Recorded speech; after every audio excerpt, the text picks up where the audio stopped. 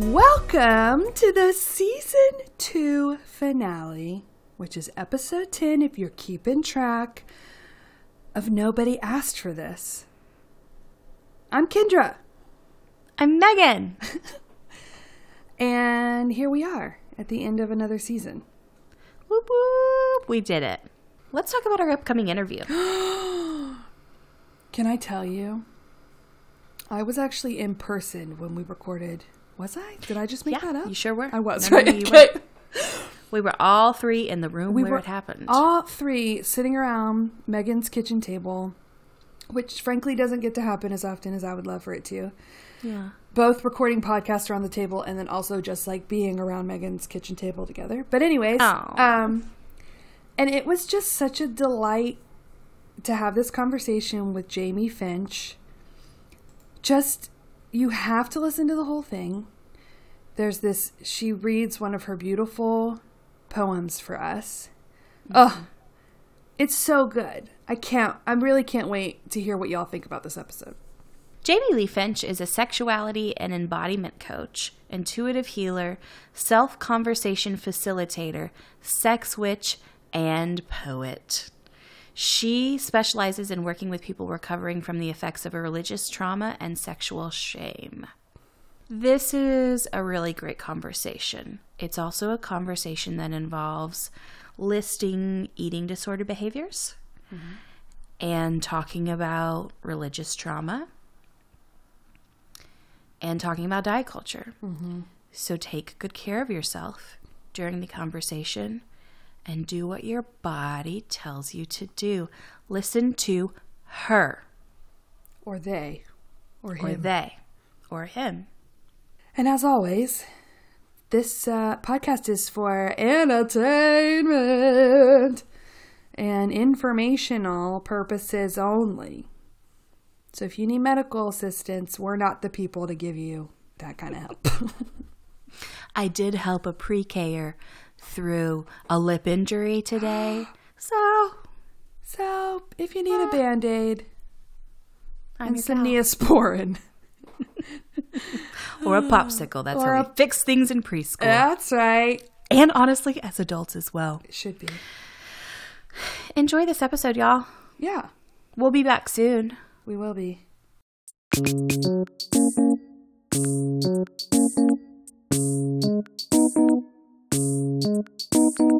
This episode has been brought to you by water, dogs, and flushable wipes. And our favorite Lizzo song, Jerome. Take your ass home.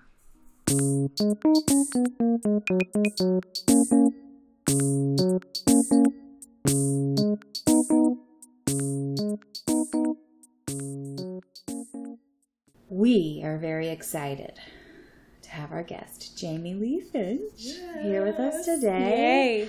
I heard of you because of Imaginarium. You were on a panel and gave a talk about sex, sexuality, and gender. Mm-hmm.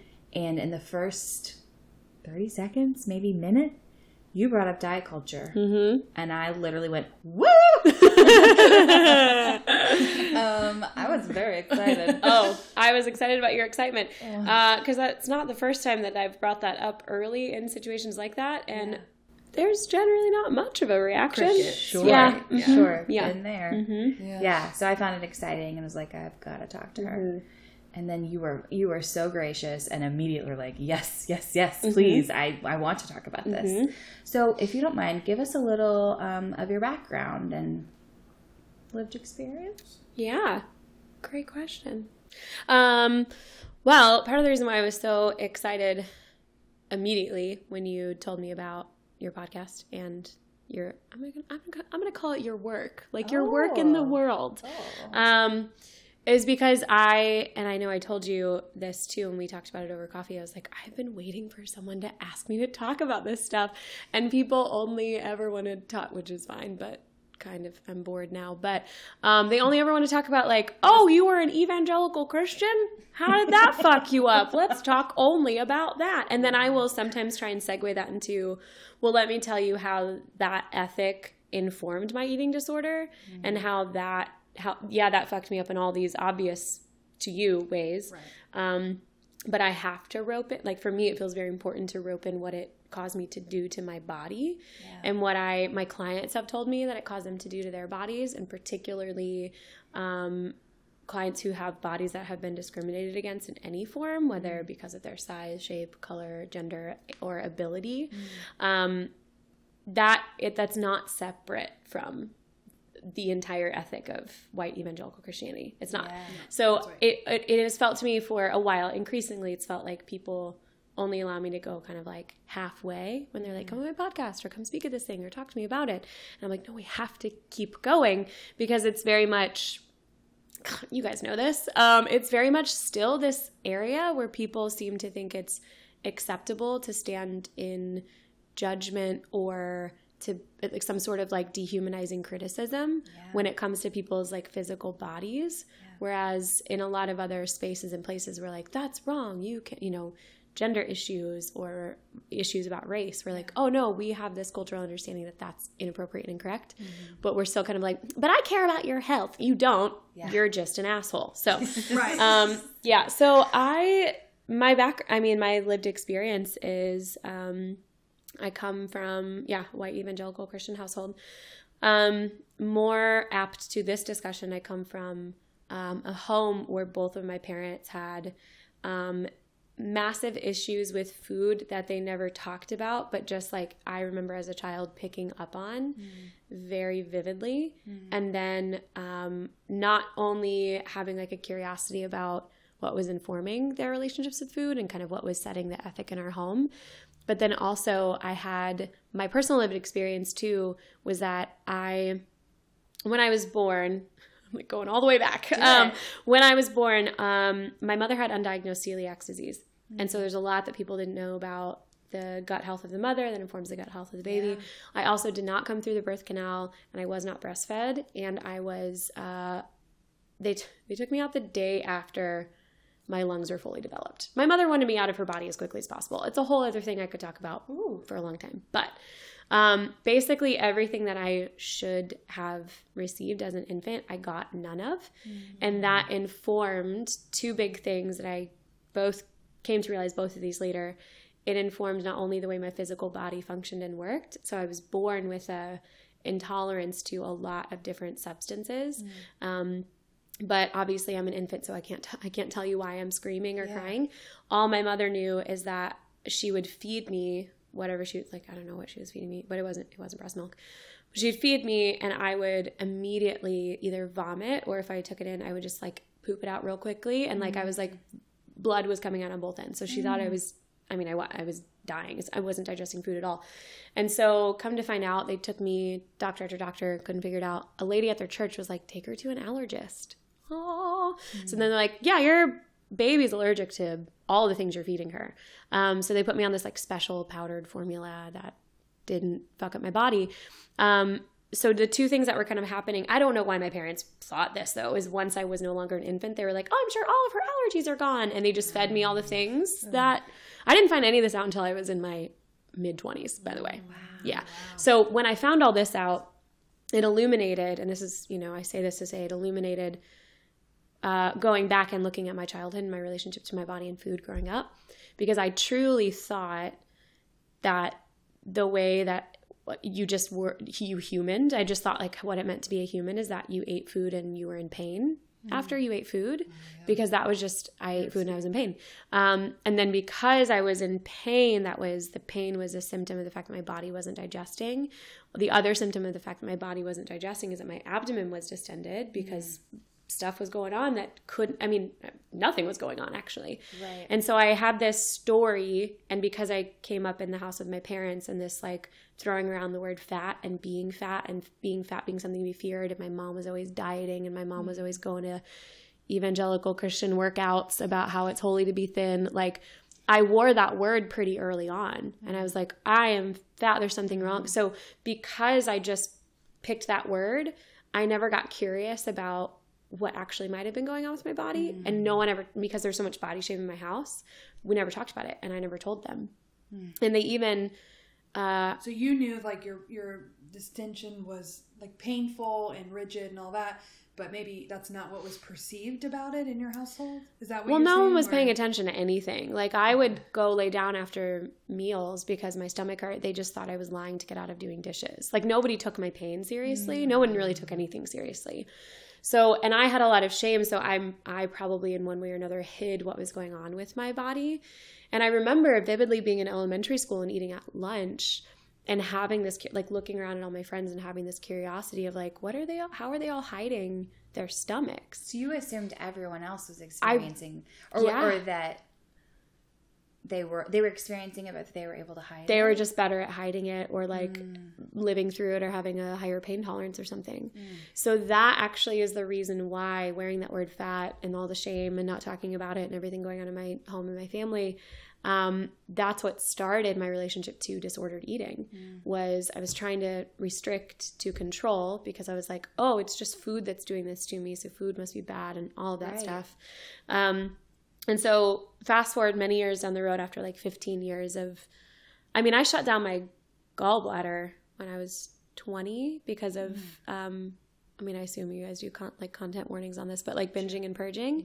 And I had messed up my digestive system so much that I was supposed to be on and also I had all these undiagnosed food allergies they couldn't figure out. So everything was just a mess and they couldn't figure out what was wrong with me. So I was put on this medication that I was supposed to take. I was told I was going to need to take it 30 minutes before I ate any meal for the rest of my life in order to make my body work, because it just wasn't working. So there's a lot that's different now, and there's a lot I could say about why that's different now. But going all the way back to what I said, the two big things that I that the way my lived experience in my younger years informed that I kind of see very differently now. It's like my body was clearly trying to get my attention about what was going on, like with all these undiagnosed things. And then one of the biggest points of like breakthrough in relationship with the person of my body that facilitated compassion that I had needed for, about 15 years of that disordered eating was when I realized that my relationship to binging wasn't my body trying to like ruin my life and like make me bigger and all the stories I told myself. It was actually my body having a deep trauma-based body memory. That my very first memory in my physical body the moment I got here was starvation. It was starvation and panic because my mother was trying to feed me and it wasn't working. And so my infant body memory was, oh my God, I'm dying. I need to eat as much as possible. And so when I connected those two things and realized you've been trying to save my life my whole life, I just was interpreting this differently because culture has been lying to me about what it means to be a person who just like eats and all those things. I started reparenting like my physical body and reassociating myself to my relationship to hunger and hunger cues, where I had trained myself for so long to like feel a hunger signal and like get really hostile to myself about it, ignore it, avoid it. And instead I started over the course of a couple years reparenting my body to where I would listen and like start cooking or something, but and speak to my body and say like, hey, don't worry, I'm going to feed you. I'm going to take care of you. It's going to be fine. And I would also feed her immediately with something. So I was doing kind of all of the both ands possible of like removing the shame, feeding her well, but also feeding her immediately. And it took probably about, I don't know, somewhere around a year. And all of my relationship to disordered eating is gone. Like it literally just doesn't exist anymore. And I went through a 12-step program for food, heavy quotes, food addiction, back in like 2012 or something like that, 2013 or 14. And like even that didn't do anything because it was just all still rooted restriction and all, still rooted in diet culture. Yes, 1000% yes. What's interesting about that is you've given a story to something that Caroline Dooner writes about in her book called The Fuck It Diet. Oh, good name. Which is basically that when we restrict, there's no biological reaction to that than famine. Yes.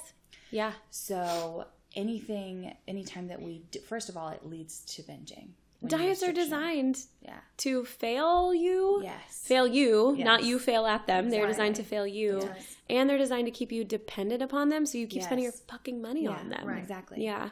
And anytime that you do eat, your body is so literally hungry, and needs all of those nutrients that it hangs on to them. Because they're doing what they're supposed to, and they love you, and they're trying to save your life. Yes, exactly. Yeah. Because they don't read it as, oh, now we're eating. They read it like, oh, we're still in famine mode. Yeah, because our bodies sure as hell don't read it as, oh, you want to be thinner to fit in that dress for New Year's? Like everyone's telling you should do? Like, no, she's smarter than that. Like, she does. Come on. She doesn't fuck with that shit. She's like, I'm trying to save you, you idiot. Come on, eat food. I want your organs to work. Yes. Yeah. Oh my God. She knows things I don't about like how much caloric intake she needs in order to breathe every day. Yes. If our listeners want to learn a little bit more about the debunking of food addiction, listen to season 2, episode 1. Andrew Wilson addresses it. It's amazing. Oh, I want to listen to that. It just came out. Oh, yes. So the institutions that kind of inform that were your family, your family world, and probably similarly your church upbringing. Yeah. So will you tell us a little bit about what that was and how that informed your food ethic and all that? Yes. So the irony here is that I was raised not just in like a white evangelical church, but specifically Southern Baptist. So like there was both this like, oh, it's holy to restrict and avoid all pleasure and indulgence, but also like we gather everything around casseroles, like all of our, and like the one thing we won't talk about is like the whole like, we'll address all the other 7 deadly sins, but like gluttony, like forget that. Like, so it's like you guys have this deeply, it's like their one area of like pleasure and indulgence is with food, but they're so disconnected from that even being a thing because they have a disconnected ethic from the idea of pleasure in the first place. It's the most like unaware thing in the world. And so, but like all of the gatherings revolve around food, which is so fascinating. So unfortunately it was this really confusing both and both the and were all just like just really disembodied, super disembodied. So my church, it was like the irony here is like in the same room, the gymnasium is when we'd have the Wednesday night fellowship meal and like the Thursday early afternoon, late morning like workout club for the ladies, like where they like read and Bible verses about getting small. Of course, yes, and yeah. He must increase, I must decrease kind of stuff. Yeah, right. Yeah. So I mean, and yes, only the ladies. And also women. What you're saying about gluttony is so fascinating to me always. So I guess we should say I grew up in an independent Baptist world. So similar, but maybe even like slightly worse. Yeah. Oh, yes. Yes. Yeah. I would agree with that. When it comes to that kind of thing. Yeah. And Megan, you grew up Southern Baptist as well. So we kind of all have a shared history in this world.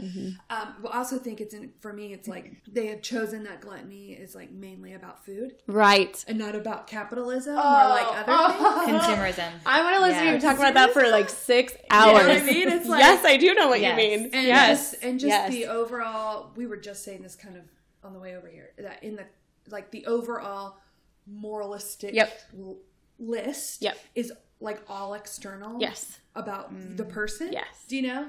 Flesh that out a little. Like, you know, I mean, I grew up with the list of like, well, this is how you're a good Christian, how you can't earn God's love, but if you could, you also kind of have to. The behaviors that you can do. Yeah, and here's the way you need to appear also, quite honestly.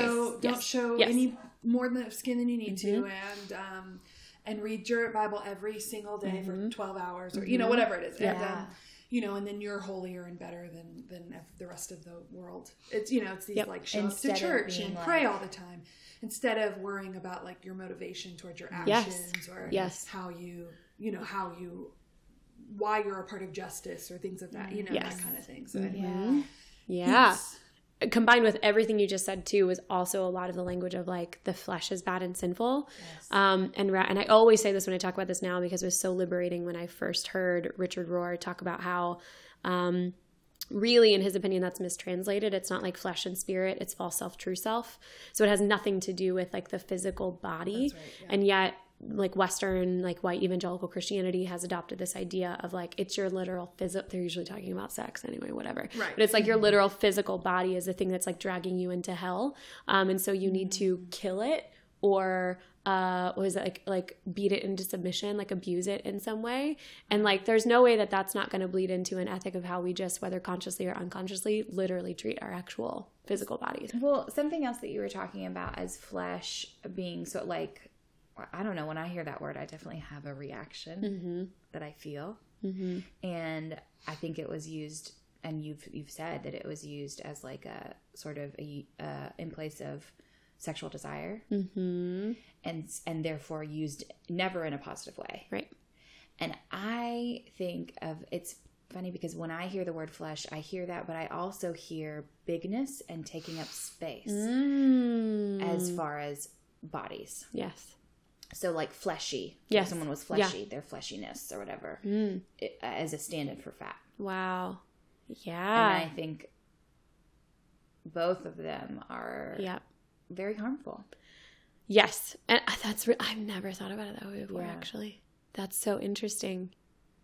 So, I mean, there's something to that as far as they don't have to overtly, like, harmful things don't have to be overtly said.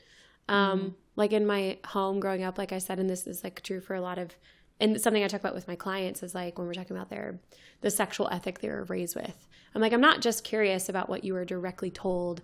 I'm curious about what was omitted or what you picked up on too, because that's equally as important, sometimes even more so important, because I've had clients be like, well, this particular thing wasn't talked about. And I was like, well, then that's what you learned, is that we don't talk about this. Right. So that you're still building an ethic all the time. So when we're still building an ethic during our childhood about bodies, like it doesn't really matter if someone says directly flesh equals fleshy and fleshy equals big and big equals bad.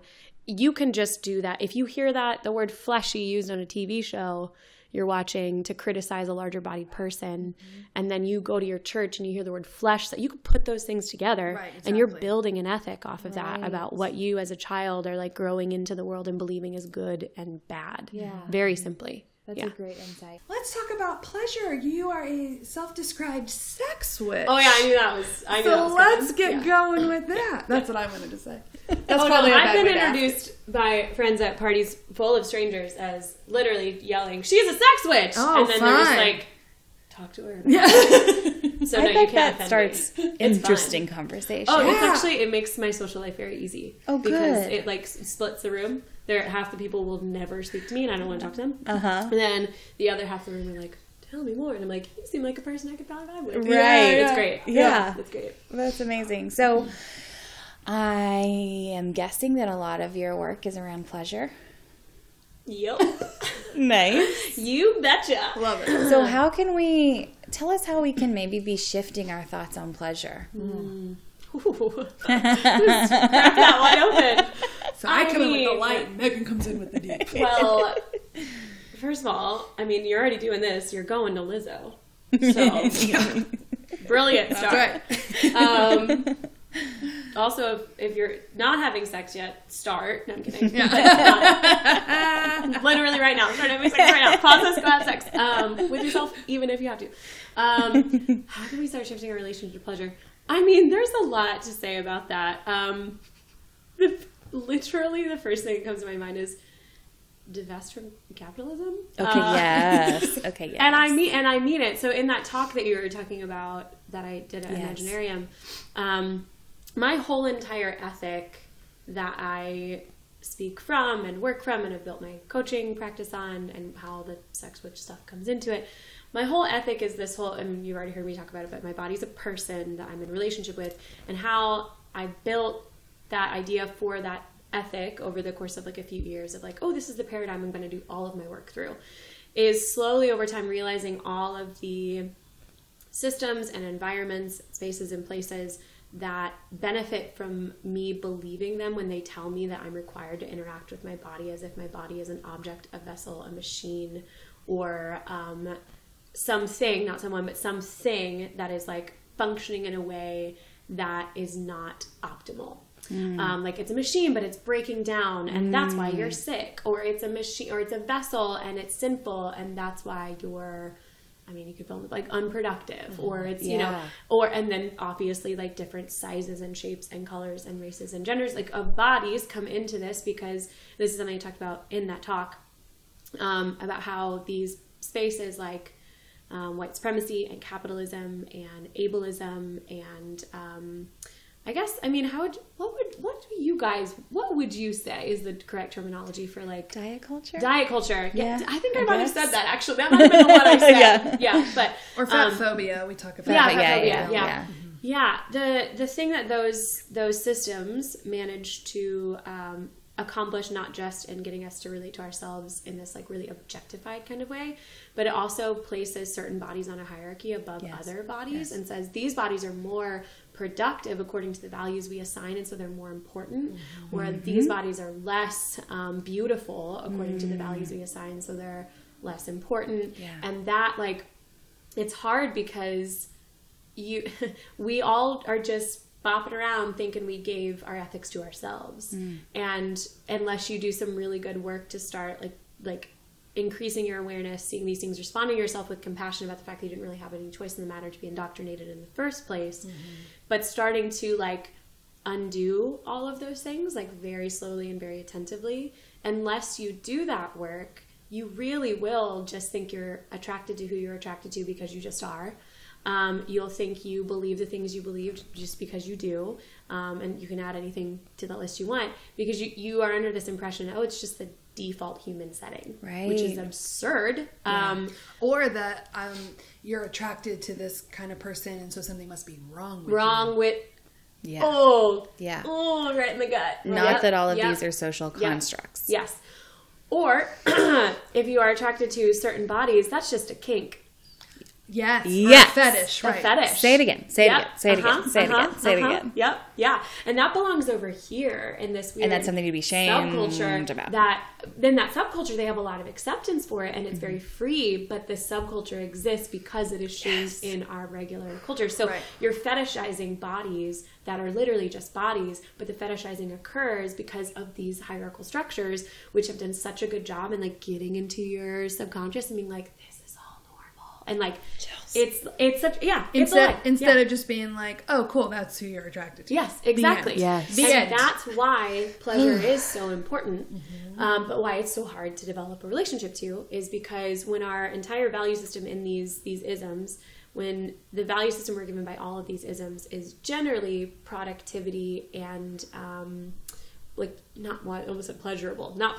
productivity and acceptable appearance in some way, whether that is like the physicality or like the morality, like your morality being perceived as like acceptable in your appearance. The problem is that everything is then work. Yeah. Everything is work. And this comes into the way that this is diet culture, right? Like our eating is our work. Our eating is how we pay our penance, or our non-eating is how we pay our penance. Or when people say things like, oh, I did this amount of activity today, and so I can eat this thing, or eat that, and rather than I exist and I can have pleasure when I want it. Right. Like it's when you start to divest from these isms, and when you start to undo this, and you start to like experience your body as being a person, like my relationship with my body, it like a few things happen. Number one, you start to like see the absurdity in this idea that like, but she doesn't have to earn her food. She's alive. Like it's just food. You start to, this is something that comes up in my relationship with my clients a lot, where I will catch them when they're speaking from the success failure paradigm in relationship to their bodies. And I'll be like, I'm going to need you to explain to me what you mean right now in this moment. Give me other words for what you're referring to when you say fail. And I'll just kind of lead them and start them and be like, because from my perspective, you birthed 2 children and you're breathing. So I need you to explain to me where this idea that you have failed since you were 10 years old at doing something, which is dieting, the idea of you failed at making yourself smaller. Yes. You're framing that as if your body is failing at something. I need you to give me another word. Because I'm like, that's not your word for it. Like you were given that word. I just had a light bulb moment as you were talking, and maybe it's just going to be like, yeah, duh for y'all. But when you treat your body or any body as an object, then everything is a transaction. Yes. Yeah. Yep. Every, you were like, oh, I put out this much so that I can consume this much. Yep. And it's capitalism. And it's capitalism. Yes, it is. And it's capitalism. Yep. And then that's scarcity, right? Yes, it is. Yep. And scarcity then leads to self-abnegation. Yes. Because if you're not functioning from abundance, or this idea that like, oh, there's plenty, there's more than plenty, right? Then how are you ever going to navigate the world of pleasure? Because you're going to stop just short of desire. You're going to go with like, oh, need, that's the end. Or for a lot of us that like the religious and cultural narrative of, evangelicalism did a number on, we will stop underneath need. We'll stop before need because we don't even think we're deserving of need, much less desire. Right. So yes, everything is transactional, everything is objectified, and that will inevitably, in my opinion, rob you of even beginning to develop a relationship to or an ethic like with and for pleasure at all, because it's just seen as, I mean, if everything's scarcity, then you don't ever get to, and I don't like the language of like indulgence, but you don't ever get to go beyond need, because then we call those people selfish. That's why these things, this idea of you're born sinful, you're bad, we can almost project a certain morality onto you based on how we perceive your body. That's why that existing in religious spaces is important to talk about, because that bleeds into everything else, particularly in our country. Right. Yeah.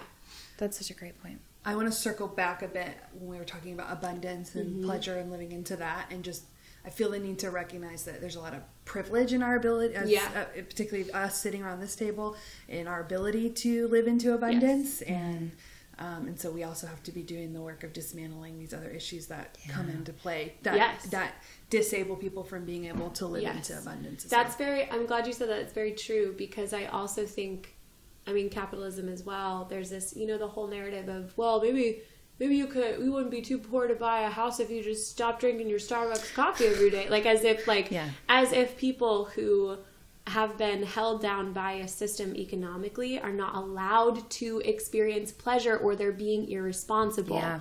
Like, that comes into this abundance scarcity mentality too. It's like, oh, you're only free to engage pleasure if some weird external, if you've made it, very subjective idea of how, if you've made it. Like, we've determined that you have enough / more than enough, so you're allowed to play. Right. But if you are under this, or if we perceive you to be under this, like, again, very subjective, very movable, like, limit, then you playing in any way, you experiencing pleasure or enjoyment in any way is irresponsible. And again, what you don't have is then all your fault. Right. Because you don't deserve this. So, like, you don't get to play around with this idea of abundance. Abundance, quote unquote, is only for people who have already been set up to have it. Yeah. So even our ethic of pleasure and how we leave people out of it is a really important thing to talk about, because there's a lot of judgment with that. And isn't it so strange that we mimic food scarcity by dieting? Girl, say more. Yep. You're right. What are we doing? Like, it really let's take it seriously. Let's take it seriously and address access and address poverty and a lot of other things, and let's stop mimicking what that is when we don't have to. Yeah. So throughout the conversation we've been having, you keep referring to your body as her, that you have a relationship with, not an it, and so I'd love to hear more about your journey to that and why that's important for you. Yes. This is my favorite thing to talk about. Good, we're going on a high note. It feels like, because I don't know what I'm about to say, I don't know what this feeling feels like. I don't know how it feels to, like, be in love with, like, an external person and be, like, really proud and, like, let me talk about this person I love. But when you ask me that question, like, this is my favorite thing to talk about, and I think about my body as a person, I'm like, that feels close. It feels like the same in my head. It feels like really what that would feel like. Yeah. So maybe the other one will happen someday. Someone asked me this. You've done it in the right order, by the way. Oh, thank you. I hope so. Yeah. Most of that was not my decision. Sure. But I'm glad for it. Yeah. So someone asked me this a few months ago in talking about it was the Liturgist episode about me being a sex witch. And Vishnu had asked me about that and was like, where did that start for you?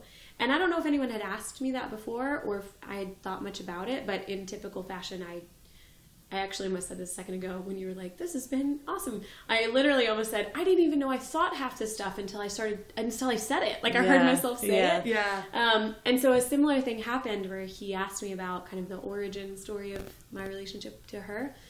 And a piece like clicked, and I realized that it started, so my whole thing I referenced about being in pain and being really hostile to my body my whole life.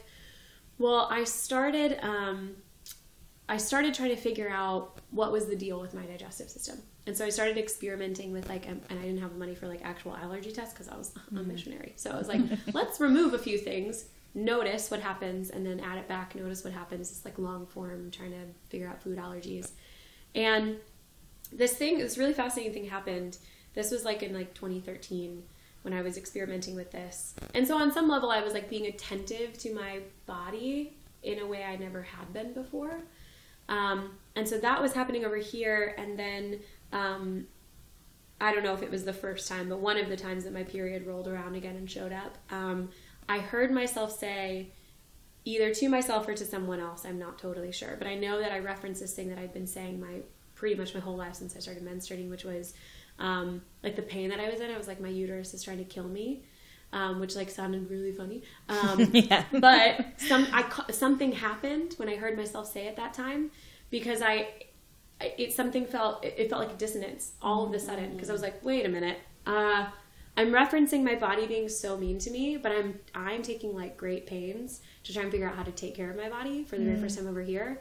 This isn't matching all of a sudden. Yeah. Like, I don't just have this one narrative of like, I hate her, I hate it hates me. Mm-hmm. And so I think that's where a lot of it started, was I was just like, oh, is there another way to be here? I don't know. And so can't really tell you like what exactly happened from then to now specifically, but I do know that that's where that started to shift, of this like, I don't think it's quite this simple, and I don't think it is out to get me like I've thought my whole life. And then I do know that around the time too that I was doing all this like inner work to like thinking about my infant self, trying to save my life through my former like binging, and I was like, wow, that's a totally different framing. Like, holy shit. Like that, I think it was like, I would have these moments internally where I would kind of like think about a past experience I had in relationship to my physical body. And even when I was still thinking about my body being an object, I was like, there's something really human about that experience. And when I started to frame it through the lens of compassion, I was like, oh, that's how like I would be with someone I love. Like, I would act on someone's behalf in that way, that I'm suddenly like, did my body like do that really kind thing for me? Did she like save me from this thing? Or did she bring me an awareness? Oh my God. And so I think it just like, the personification just kind of started happening. Because I have a hard time not saying she now, so I know I'm like slipping it in. But I think it was really, I just started thinking about my body being a person, because I started to realize that my body, most of what my body had been doing my whole life was actually rooted in kindness and not hostility. And I was like, I have a framework for people being kind. Maybe my body's a person and she's actually just really kind. Wow. And so it started there. And then when you start there, then when it's like, okay, I'm in a relationship with this person, it's kind of, I mean, again, I don't know, but I assume it's kind of like falling in love, where you're like, oh my God, you're so great all of a sudden, right at the beginning. And then you hit some weird rough spots in communication, and you're like, we're not on the same page, but I'm not leaving you, because I do love you. So I guess we just don't like each other for a couple days, and then we figure it out. Is that what we do? And so it became this like, the pendulum swing to like, I probably hung out in the weird body positivity realm for a while. I was like, she does no wrong. Like, everything is great. Right. And then some people like lovingly were like, you're getting really close to ableism right now. Yeah. Maybe you shouldn't keep going that direction. And then you kind of like swing the other way. So eventually I kind of like really comfortably like landed in this middle space of, I'm in a relationship with her that is complicated. Yeah. It is not perfect. It is also not, it has nothing to do with control. Has everything to do with curiosity and compassion, just like every other relationship. And I am deeply under the impression, or else I would be a fraud in what I'm doing for a living. I'm deeply under the impression that like, this is the thing that we need. This is what we're missing in a lot of spaces about why embodiment isn't like working, or why like the freaking like self-help world is so absurd and gaslighting and ableist and white supremacy. It's not working. And it's not working because, again, it's in this capitalist paradigm of like, first of all, I don't think we really, if our bodies aren't people, what does care and love look like? What does self-care and we don't know how to do that with objects. Right. So your body has to be a person. So you actually have to start way deeper and begin to unlearn all these isms that have lied to you and told you your body's an object. Or else the idea of, I can't care for my body unless she tells me how she needs to be cared for. Now, the self-help world is going to tell you, buy all this shit. Yep. That's how your body needs to be cared for. Diet culture is going to tell you, eat this way, don't eat these things. That's how your body needs to be cared for. And so you actually, in order to get rid of this idea of like, I need external information to tell me how to be with myself, you actually have to start with this person, my body as a person that has information for me about how he, she, or they specifically need to be cared for. Because as long as we're still relating, and it sounds so simple, but as long as we're still using the word it to describe our bodies, like our brains are still working in a really specific way, and this stuff can't take hold. Yeah, language matters. Language deeply matters. Why don't you tell the fine people where to find you? And tell us a little bit about your book and where people can find that too. Yes. Well, you can find me in all the same, me and the book in all the same places. You can find me on Twitter. That's probably the best place to start. Just at Jamie Lee Finch. On Instagram, I am Jamie Lee Finch. And then my website is jamieleefinch.com. And the landing page, right when you pop on there, has links to all the places you can buy the book in whatever format works best for you. The book is called You Are Your Own, A Reckoning with the Religious Trauma of Evangelical Christianity. Can we close out by you sharing one of your poems? Oh, I was so hoping you'd ask. So the title is Because It's Only May and I'm Already Exhausted of This Term. She's better than my summer body, my sometimes body, my body for a season only if I earned her. She's my sorrow body, my sleepless night body, my let me shoulder this weight with you body. She's my sinking body, my swimming body, my gorgeous, courageous, crash and burn body. She is my showing up anyway body. Autumn body, winter body, spring body blooming. She moves and sways and rolls with the punches like the forged in the fires of the earth fighter that she is. She is my single body, my sexual body, my sacred when shared body, my screaming body, my singing body, my silent body, my stronger body, my sicker body, my shrinking body, my swelling body, my sometimes shattered body. She picks up, she gets up, she summons, she stretches, she sees. This summertime body is my body for all seasons, all sizes, all circumstance. She is bolder and brighter and better than 3 months and heat. She, my sunshine body, stardust body. She, energy of everything and everyone who has ever been before. She will wear whatever the fuck she wants to the goddamn beach. Wow, thank you so much for being here and having this conversation. So with delightful. Us. So For us too. Yeah. Such a learning experience too. Thank you. Apparently. Again, I didn't know half that stuff that I thought until I said it's coming out. Yeah, that's great. That's great. Amazing.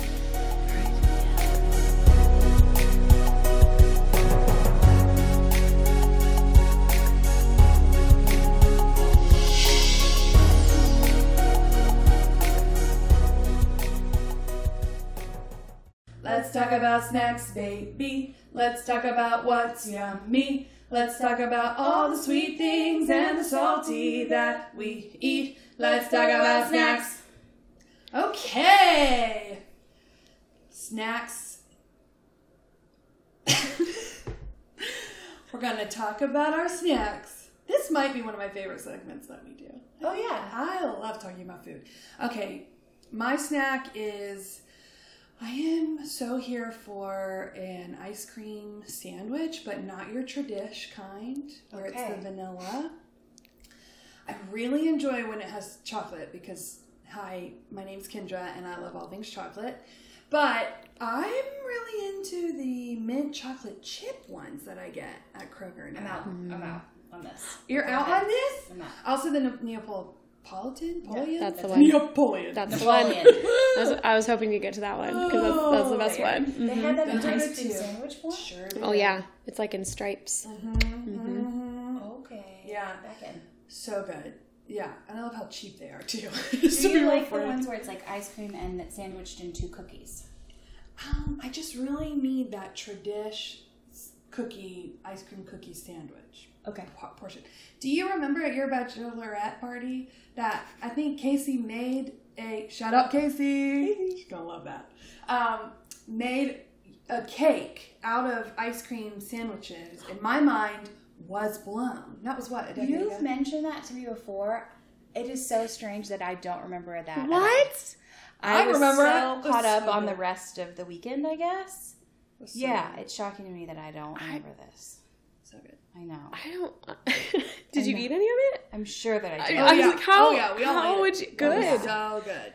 I've yet never made one. By the way, this was 10 years ago. Oh, that's okay. Okay, that makes a little more sense. Baby when I got married. Wow. Anyway, Jamie, what is your snack? Oh my gosh. Share with us, will you? Well, you guys got my snack today, which I was so... You see, when I walked in, I was like, are those the chips? I completely freaked out. Tostitos hint of lime chips, which settled my curiosity. Did it just come in the party size bag? Or do they make smaller bags now? I didn't see any smaller bags. Okay. Just the party. I think it's just party size because they know what they're doing. Yeah. Yeah, they deeply know what they're doing, which is like, I will always have a party when I'm eating them. Yeah. Most often it will be a party of one, and that is just fine. Right. But I was so excited that you got that snack because that has been I guess my relationship to that snack has been redeemed. Yeah. Because I hate putting it this way, I didn't let myself have them for a long time. Because I used to, I mean, it's fun, I can talk about it now, but I used to buy them when I was like deep in my feels and didn't want to be in my feels and eat an entire bag and like leave my body, leave my brain, just stop thinking and just like I would be at the bottom. And then I would just feel, it was two things. I felt poor, clearly, felt very poorly. And then also it's like I wasn't even there to enjoy them. And so then for whatever reason, I thought that restriction was the answer for a long time. And so I was like, you can't be trusted with these delicious things.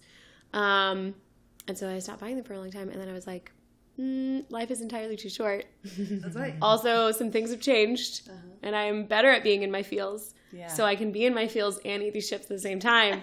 And it's fucking great. Yeah. Bro. Yeah. So Freedom. I am both in my feels and eating these chips today. Yay. Look at that. So good. We're doing it. And you're fine. So, I'm fine. I have to know about the taste. Like, what led you to it has to be the lime flavoring? I like really intense flavors of things. In fact, a lot of people I talk to about these chips are like, they're too intense. I can't eat those. And thank you. They're so good. Have you had them? No. They're right there. Yeah. Okay. Yeah. And it's hard to even describe what is happening on them. I don't even know if I want to give you language for it because I want you to just experience it. But someone hand me a chip. I know, truly, just right into the mic. Yep. But it's tangy. And You're right. It is tangy though. That's a good word for it. Because lime and tangy, and it's like salted, but I have a feeling they probably put sugar on it too. Is my guess. A little bit of both. So it just. So the chip with it by itself? Mostly, yeah. Okay. Because, I mean, salsa and guac is also great, but the way the chip is seasoned is, I love talking about this. I want to do this all the time with food. I'm like, the specific taste of this specific item, and it's just perfect. They're seasoned so well, and then sometimes when you get down at the bottom of a bag, you get the ones that were like disproportionately, and it starts to like take off the taste buds on your tongue because it's so tangy and so intense. Wow. Those are my favorite ones. Okay. It is sour. Yeah. And that's the thing. I like the driest wine. I like black coffee. I like things that are I like really intense, like spicy Bloody Marys. I'm just talking about liquids right now. Oh, deeply. So much. I like about 4 times the amount of garlic that most people like when they say they like garlic. Okay. I'm like, take that, multiply it by a lot. And then you're in my realm. About garlic that I feel like is very pertinent to all the conversations we're about to have. Vampires? No. It's almost spooky season.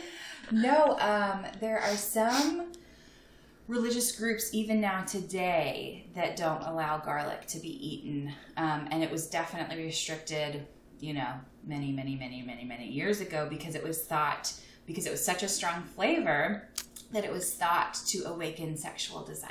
That's ironic. Clearly none of those people have ever eaten garlic and tried to kiss someone.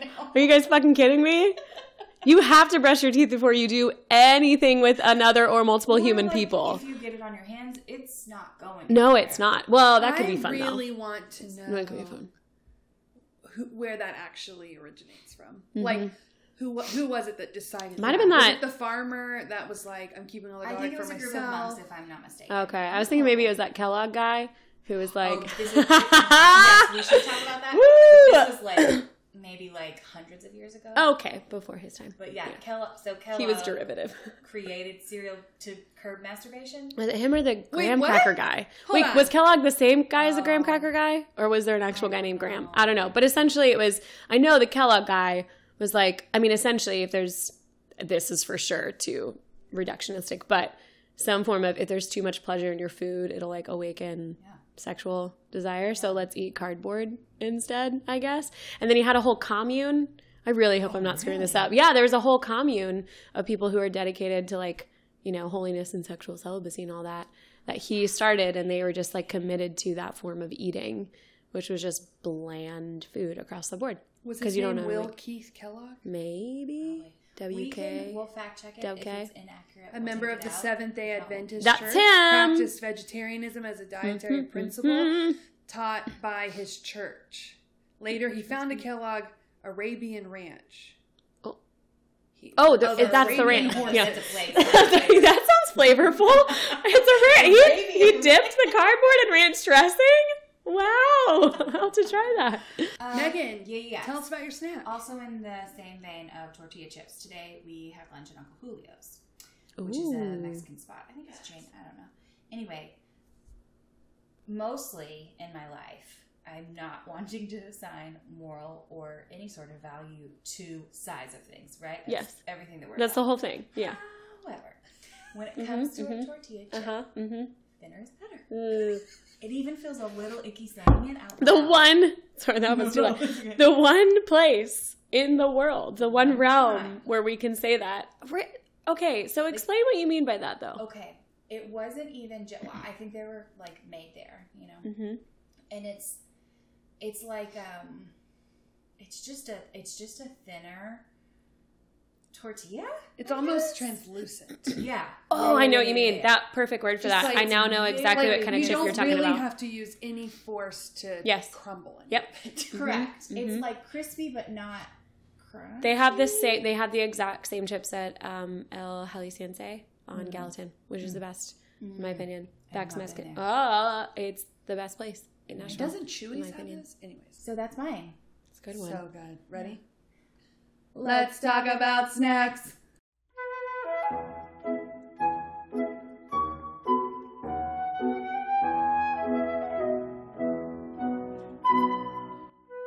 This episode's inductees to the Fat Friendly Hall of Fame are Lindy West,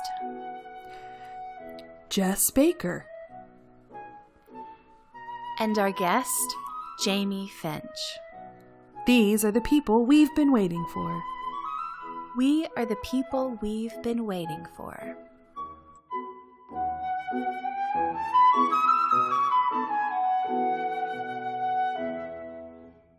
Hey Megan, what's your secret weapon?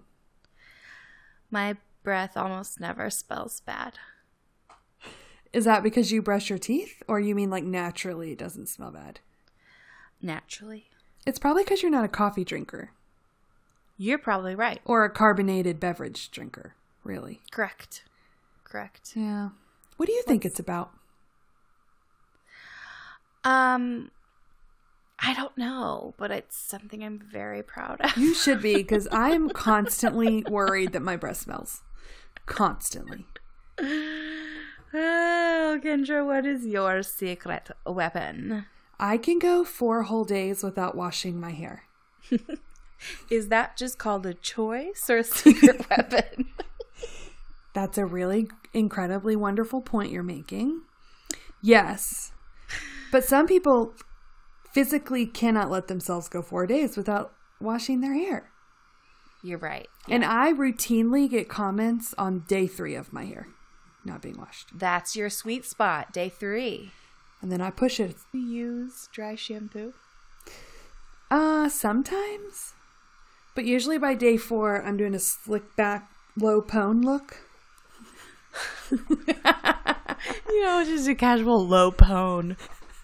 Does anyone say that? Pone? I mean, Phoebe Robinson is my favorite person in the whole world. Wondering, that's got to be a Phoebe Robinson. I mean, I don't think she's ever said that, but it's absolutely something she would say. So, what is the podcaster's secret weapon?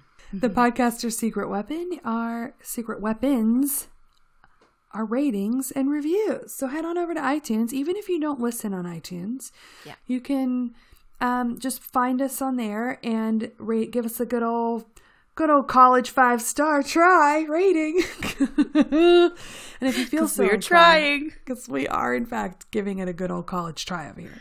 And if you feel so inclined, please leave a review. So we would love it if you do that for us. Thanks.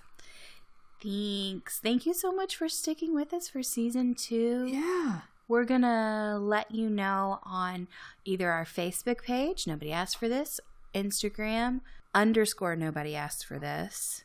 Or our website. Here, or our website. We will let you know when our next season is coming out. It is TBD, y'all. But it is coming. It's coming. This is not a forever hiatus. Oh, no. This is just a hiatus to get some things ready for season 3. Yeah. We've already got some interviews recorded, y'all. Oh, yeah. So, for real, we're coming back. Okay? Okay, we love you. Bye, y'all. Bye-bye. Bye-bye.